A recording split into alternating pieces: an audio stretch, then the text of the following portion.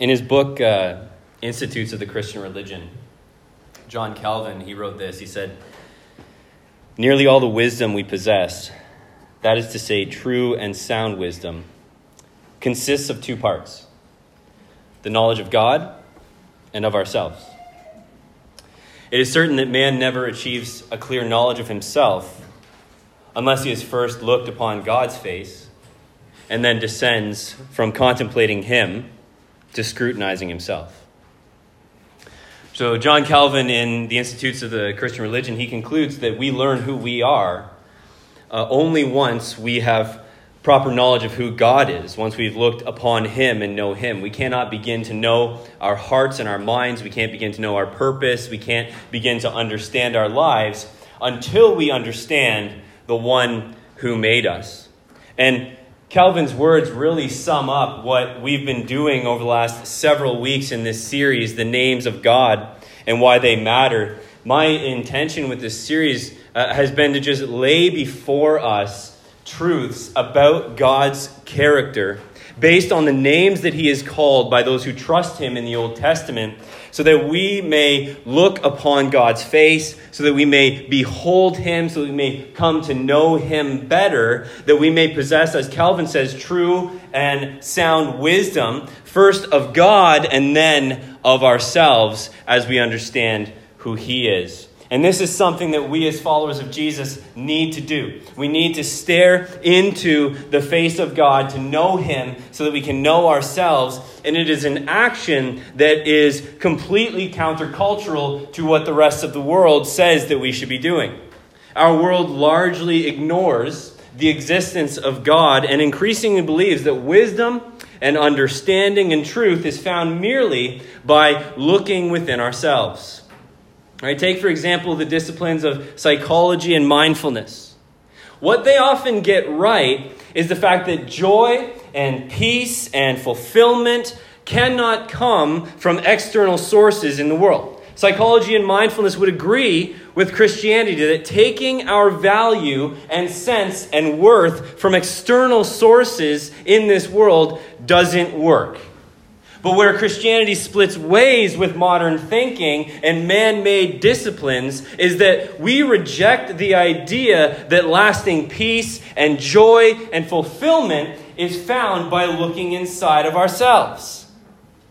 What psychology and similar man-made disciplines get wrong is they have no grid for the reality and existence of sin.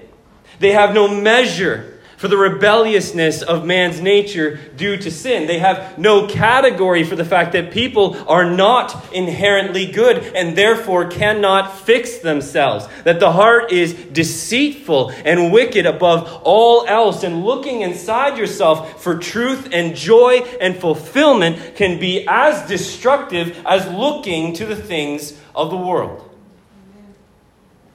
We need to only look at what's happening in our culture as people are looking inside themselves more and more, determining their own truth and their own happiness. Sin abounds when that happens. And so let us always look to God. Let us always behold him. And in turn, we will behold everything else as we should and find lasting joy and fulfillment and purpose from the one and only true source. And this morning, that's what we're going to do. That's what we try to do every Sunday, regardless of whether we're in this particular series or not. Grasp true and sound wisdom through the lens of our Heavenly Father. And so to do that this morning, we're going to look upon God's face as we reflect on the last name of God that we're going to cover in this series. This morning, we're looking at quite possibly the most important name so far that we've looked at. Because it is not a name that's given to God by others. It is a name that God gives himself. The very personal name that God reveals to himself to Moses through the burning bush. Yahweh. I am the Lord. And so let's pray as we dig into God's word this morning. Heavenly Father, I pray, Lord, for a revelation this morning of who you are. Father, a greater understanding of what this name means, this personal name that you reveal to Moses. Father, we want to look upon you so that we can know you, so that we can understand truth and wisdom and know ourselves, Lord. Psalm 9:10 says, and those who know your name put their trust in you, for you, O Lord, have not forsaken those who seek you. And so, Father, may we know your name. May we put our trust in you this morning, knowing that you will not forsake us. That in all things, whether it be in truth, in wisdom, in just needs of life, that you are faithful. And so, Father, we just give you praise this morning as we open your word and we look at this majestic name that you have revealed to Moses. May it impact our hearts so deeply this morning, I pray, in Jesus' name. Amen. Well, as read by Susan, we're in chapter 3 of Exodus this morning. So if you have your Bibles, you can turn there. And Susan read for us the verses from 1 to 14.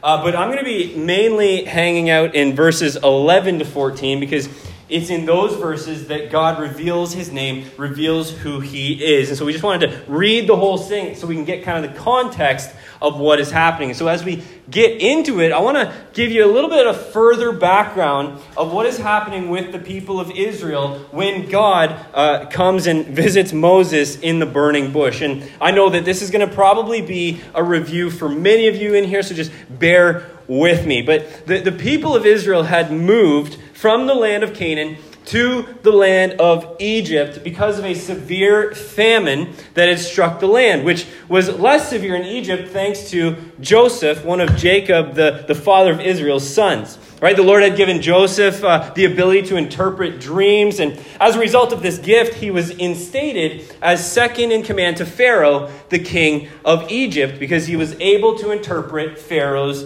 dreams for him. And it was actually through Pharaoh's dream that God revealed to Joseph there would be 7 years of famine that would occur after 7 years of plenty. And so this warning gave Joseph time to prepare and ensure that the land of Egypt was stocked up with food from the years of abundance so that they would be prepared when those years of famine came. And so Joseph brought his father Jacob, his 11 brothers, and all of their household to Egypt. There was about 70 in number at this point. And so he brought them to Egypt so that he could take care of them.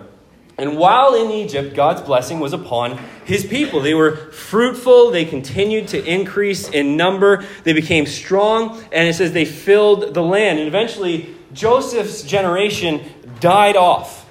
But the people of Israel remained in Egypt and continued to multiply and continued to grow in strength. And eventually a new king and a new generation arose in Egypt who did not know Joseph. He did not know this Israelite who had done wonderful things for the people of Egypt. The king simply saw the Israelites as a different ethnic group taking up space in their land. And they were at this point where they were large enough that he was worried that they could possibly overthrow the Egyptians and take their land from them. So to make sure that that didn't happen, Pharaoh put taskmasters over the Israelites and enslaved them and oppressed them with hard labor, forcing them to work with brick and mortar and build Egyptian cities and tend to Egyptian fields. And Israel's enslavement lasted for years and years. But it was also during this time that Moses was born. And through a series of events, Moses ended up being raised by Pharaoh's daughter as an Egyptian, even though he was an Israelite. And for his younger years, Moses spent time in the Pharaoh's palace where he grew up. But then one day he went out and saw the plight of his people and ended up killing an Egyptian who was mistreating an Israelite. And as a result of his actions, Moses had to flee the land of Egypt so that he wouldn't be killed for killing an Egyptian. And he ended up in the land of Midian, away from his life in Egypt, away from his kinsmen. And it's believed that Moses remained for about 40 years in the land of Midian, during which time he married a Midianite woman and he became a shepherd. All the while, the plight of his people Israel remained. And they cried out to God for help. And they pleaded that he would save them from their slavery. There's about 40 years of history right there for you. And at the end of Exodus chapter 2, it records God's response to his people, Israel. in verse 24. It says, "And God heard their groaning, and God remembered his covenant with Abraham, with Isaac, and with Jacob." And it was time for God to rescue his people. And to do that, he was going to use Moses.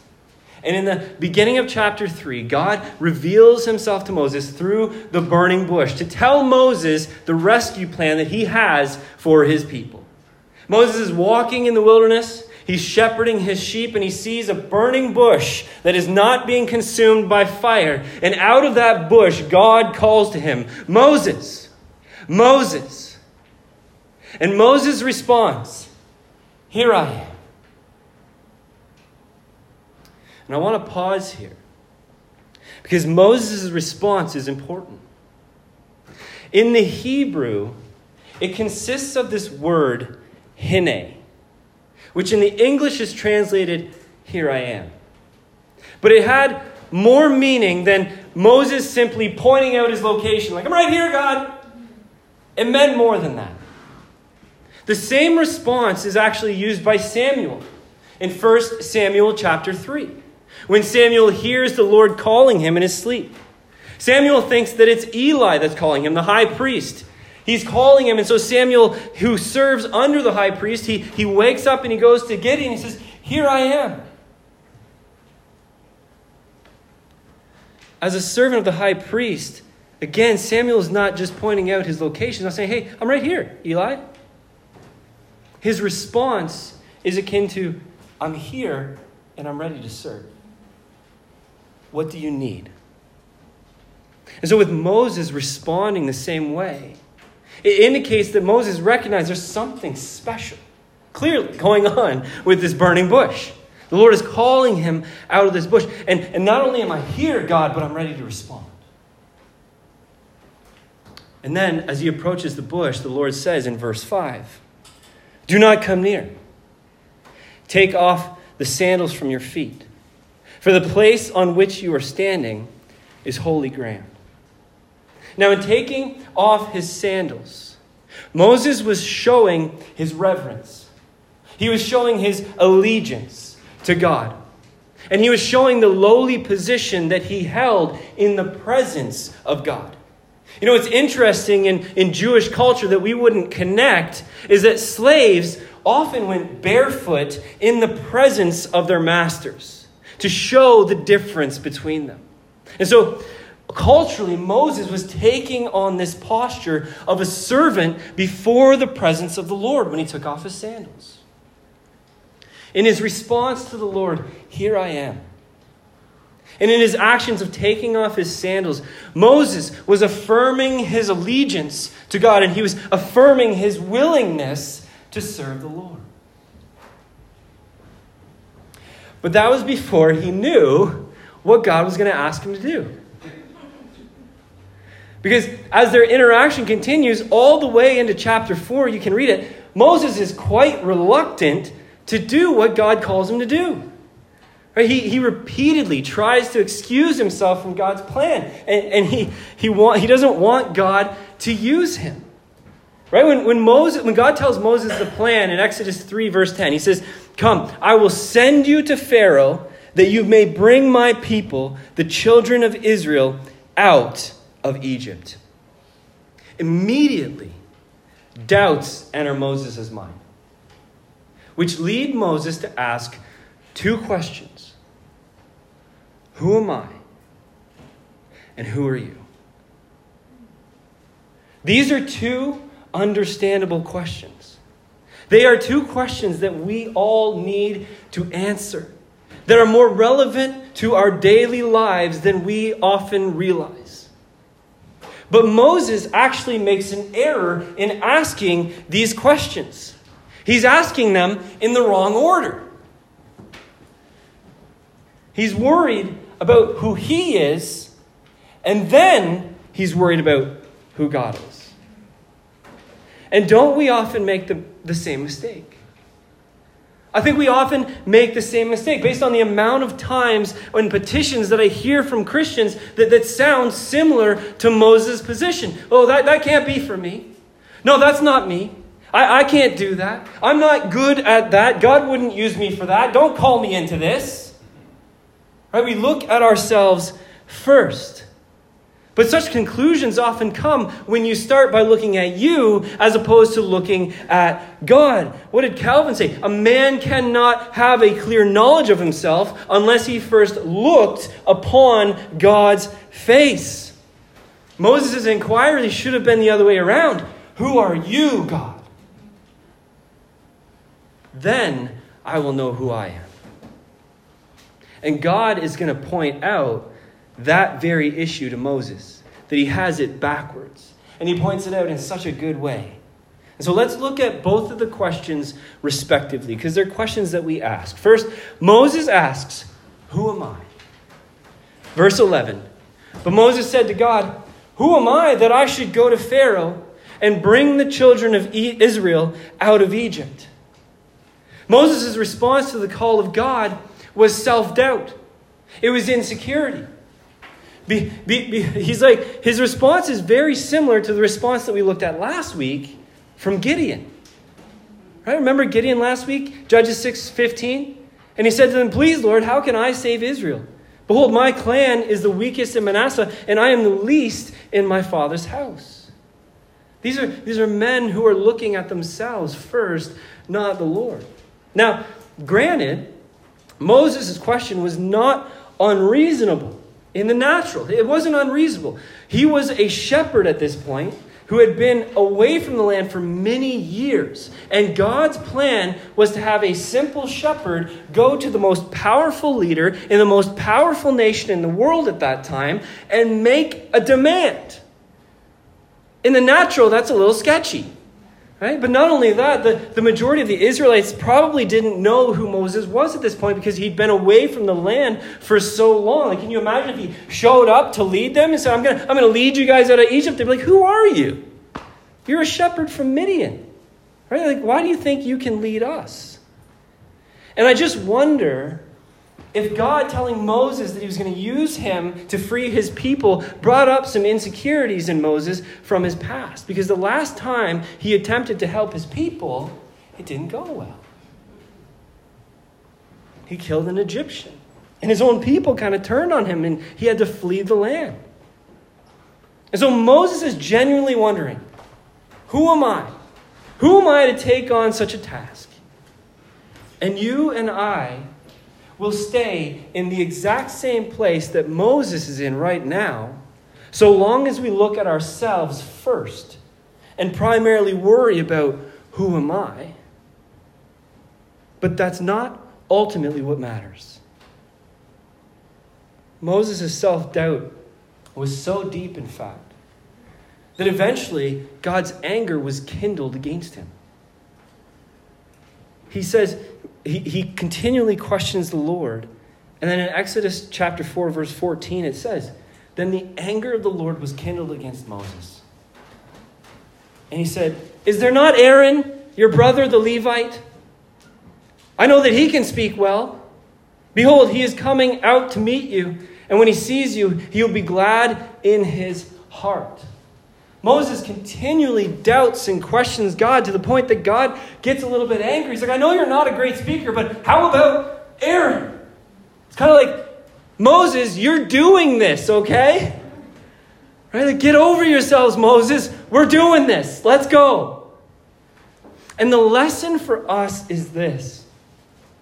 Being unsure of ourselves is good to a degree. People I find in this world often tend to be far too confident of themselves, or at least put on a front that shows confidence that more likely covers up an abundance of insecurity. But either way, the lesson remains the same. It's good to be unsure of yourself if it leads you to God. If you have the kind of self-awareness that makes you go, oh, I don't know if I can, but I know God can, that's a good thing. Being unsure of yourself is not good when it reflects what's happening with Moses. He's having a pity party. And it's sinful because at the root of it, he's elevating himself and his importance over God's ability. And how often do we do that? God tries to ease Moses' self-doubts with two promises. He's gracious. He knows Moses is doubting, and so in his grace, he tries to calm his doubts with two promises in his response to Moses' question. Verse 12, he said, "But I will be with you, and this shall be a sign for you that I have sent you. When you have brought the people out of Egypt, you shall serve God on this mountain." Two promises there that God gives to Moses. The first promise, God makes Moses addresses the issue of his first question when he asks, "Who am I?" You'll notice that in God's response to his question, he doesn't answer it directly. He just kind of goes right over that question. And instead, God's promise puts Moses' question completely to bed. He says, "I will be with you." God is basically telling Moses in this amazing promise that his presence will be with him. Get your eyes off of you, Moses. Stop worrying about you, Moses, because that's what leads to doubts. And those doubts are ultimately irrelevant if I am with you. This is one of those pieces of wisdom that we learn when we look at God first before ourselves. When we behold the presence and his power and his ability, we become much more confident because he is able to do where we are not able to do. And I would much rather trust in God's ability than my own when it comes right down to it, right? This is what he's saying about Moses. It doesn't ultimately matter. Like, if you have me with you, if you have my presence, your doubts don't matter. Look to me. I'm what matters. Matthew 19:26. But Jesus looked at them and said, "With man, this is impossible, but with God, all things are possible." The second promise that God makes Moses is the promise of a sign. Now, some important geographical info. This interaction between Moses and God in the burning bush actually occurs in the region of Mount Sinai, which is helpful to know to understand the promise of the sign that God gives Moses here. He says, "This shall be the sign for you that I have sent you. When you have brought the people out of Egypt, you shall serve God on this mountain." Now, I personally, I read this so many times this week. I love what God does here. I absolutely love what God does here. It's one of those things that if I had the power to have this principle change each one of us to get deep in our hearts, I would just make sure it's stuck in your heart this morning. So I'm hoping the Holy Spirit does that for you this morning, because we need to learn what God is telling Moses here. God says, "Here's the sign that I have sent you.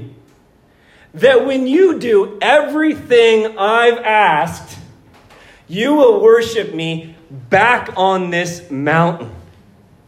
Do you see what that means there? The only way that Moses could receive the sign that God promised him was by faith. Go and do everything I've told you to do, and when you've done it, the success of it will show I've been with you the whole way. This is what faith is. This is what faith is all about. He's not going to receive this sign until by faith he did what God was calling him to do. You know, what I would love for all of us in here this week to do is to go into Hebrews chapter 11 and read it with that kind of lens throughout the week. Just several times this week, go into Hebrews chapter 11. All throughout it. Look, by faith, Abel offered to God a more reasonable sacrifice. By faith, Abraham obeyed when he was called to go to a place that he was to receive. All of these things, all of these examples that we see are men and women going, okay, I'm going to step into it. I'm going to do it. I'm going to trust the Lord. I'm going to be faithful. And then God shows his faithfulness through their actions. So many of us ask God for these signs ahead of time. Okay, I'll go do that if you show me the sign now that you're going to be with me. And God's saying, no, go and do that. I am with you. I've promised it, and you'll see it when you're faithful. We get it backwards all the time. And the amazing thing about this sign is we see it come to pass in Exodus 19, when God gives Moses the law. 16 chapters later, which is a significant amount of time. That was the fulfillment of the sign. That's God going, there you go, Moses. I told you. I was with you. The second question Moses asks was, who are you? Verse 13. Then Moses said to God, if I come to the people of Israel and say to them, the God of your fathers has sent me to you, and they ask me, what is his name? What shall I say to them? Who are you? What do I tell them your name is? That question is Moses wanting to make sure that he will have credibility amongst the Israelites when he goes to them. And there's actually a cultural relevance to this question. It's not just Moses' personal uncertainty that's going on here. You see, the Israelites had an understanding that when an individual had a new encounter or a revelation from God, that encounter was commonly summed up with a new name. So Moses wasn't worried the Israelites were going to ask him, well, who is this God? As though they don't know who their God was. The Israelites knew their God. They had several names for God that they called him from revelations that had been given in the past. For example, El Shaddai, meaning God Almighty, was commonly used amongst them because that name had been revealed to them by their forefathers. And so Moses, what he's asking here is he's basically asking God to validate his mission to the people of Israel. For Moses to come to the people of Israel with a new name, it would verify his encounter with God for the people. And this common understanding is what we've been studying the last few weeks. Right? This is what we've been looked at. We've looked at several interactions that have resulted in new names of God, in new revelations of who he is, describing his character. El Roi, he is the God who sees. Jehovah Jireh, he is the Lord our healer, and so on. And so Moses is asking God, what can I tell the people about you so that they know it is their God who sends me, that you are with me? And God responds in verse 14 and 15. God said to Moses, I am who I am. I could just sit on that name forever. I am who I am. And he says, say this to the people of Israel. I am has sent me to you. God also said to Moses, say this to the people of Israel. The Lord, the God of your fathers, the God of Abraham, the God of Isaac, and the God of Jacob, has sent me to you. This is my name forever, and thus I am to be remembered throughout all generations. These verses are where the name Yahweh comes from. Yahweh is translated in English as the Lord. Some English versions, and certainly the ESV that I use, it capitalizes the entire saying, I am who I am, in verse 14. And it capitalizes the entire word, the Lord, in verse 15. And this is because it is the proper and personal name of God. I am who I am, in Hebrew, is a play on the name Yahweh, which appears explicitly written in verse 15, which is translated Lord. In many English Bibles, again, certainly in the ESV, you'll notice the word Lord is fully capitalized throughout the Old Testament. Any time that you see that, it is the translation of God's personal name, Yahweh. It occurs 6,828 times in the Old Testament, far more than any other name of God. This is God's personal name that we have the privilege to speak. Think about that. This name was so sacred to the Jews that devoted Jews wouldn't use it because they were afraid that they would misspeak, that they would accidentally take the Lord's name in vain. Whenever a scribe or a Pharisee would write this name, they would actually use a brand new quill just to write that name. In fact, in order to not speak it, the Jews used a hybrid of it, which is where Jehovah came from and Adonai comes from. They both mean my Lord. What I want to do this morning is I want to end by reflecting on 6 implications of God's name. First is this: God exists.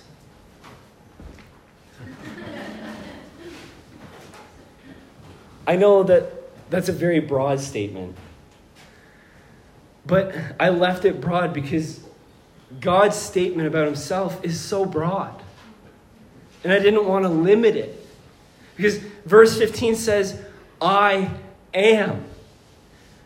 Like, the depth of meaning from just those 2 words is astounding.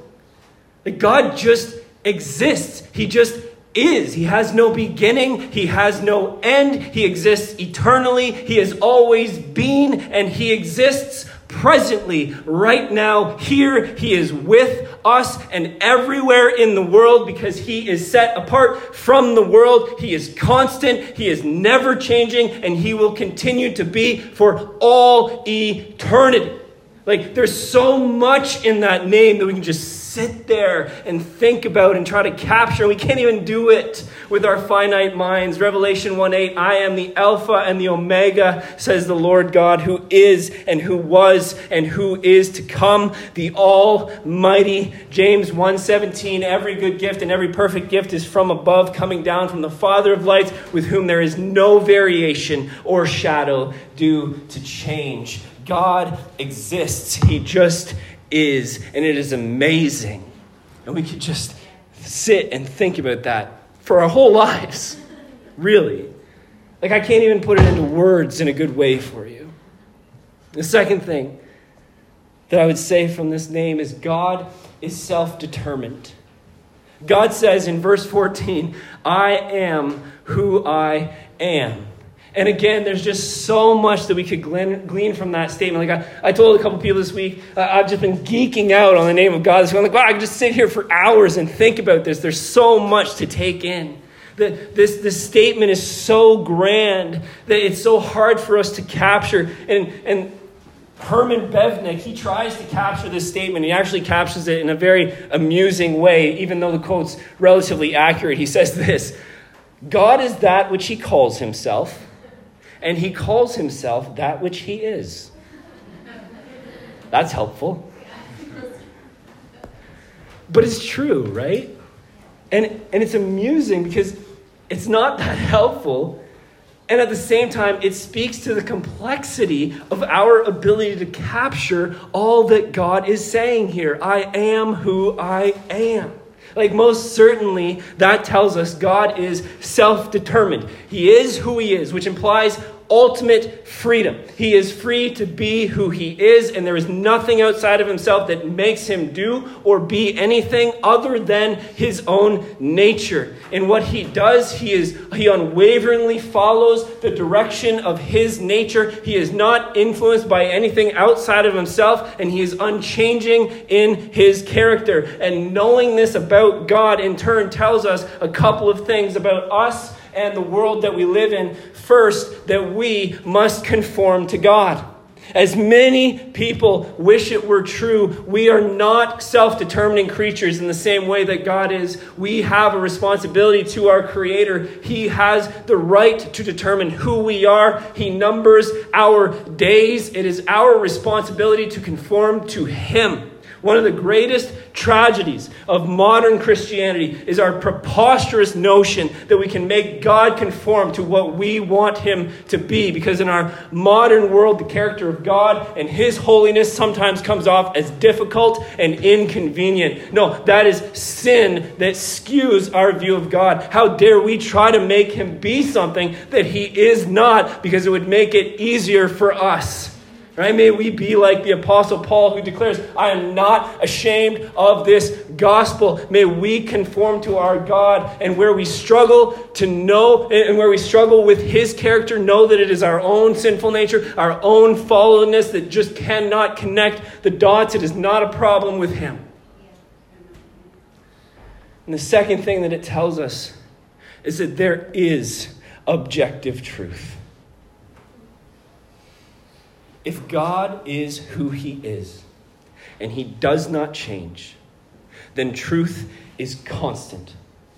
It is objective, and it does not change, since all truth and wisdom flows from him. In a world that screams truth is relative, God is our anchor that declares there is one truth, one way, one life, and it is found in Jesus Christ. Amen. Third, God reveals himself to his creation. This may be the most beautiful of all of it. I am who I am is both a deep truth about God, that he is self-determining, and it is a call to faith for his people. In the second sense, I am who I am means that I am who I have revealed myself to be through my actions, right? God reveals himself to his people. He says, this is who I am, who you've seen throughout ages, who I continue to be. I will show you who I am, but I am only seen through faith. This is what God commanded of Abraham. This is what God commanded of Noah. This is what he commanded of Moses. This is what he commands of us, that we have faith, and he will show himself to be exactly who he is, and it's glorious. Our God reveals himself to his creation, and that fact is utterly astounding. Like, it just made me think this week of Psalm 8:4. Right? What is man? What is man that you are mindful of him? And the Son of Man that you care for him. When you capture who God is, that is truly astounding. Why do you care? Why do you look to me? Why do you look to us? Why do you have favor upon us? It's amazing. Third, fourth, fifth, I don't know. God is a giver of and keeper of promises. That's another thing we see in this name. Verse 15. God also said to Moses, say this to the people of Israel, the Lord, the God of your fathers, the God of Abraham, the God of Isaac, and the God of Jacob has sent me to you. When the people of Israel heard this, they would know this is our God, a God who makes promises from Abraham to Isaac to Jacob all the way down. Our God is a promise-giving God and a promise-keeping God.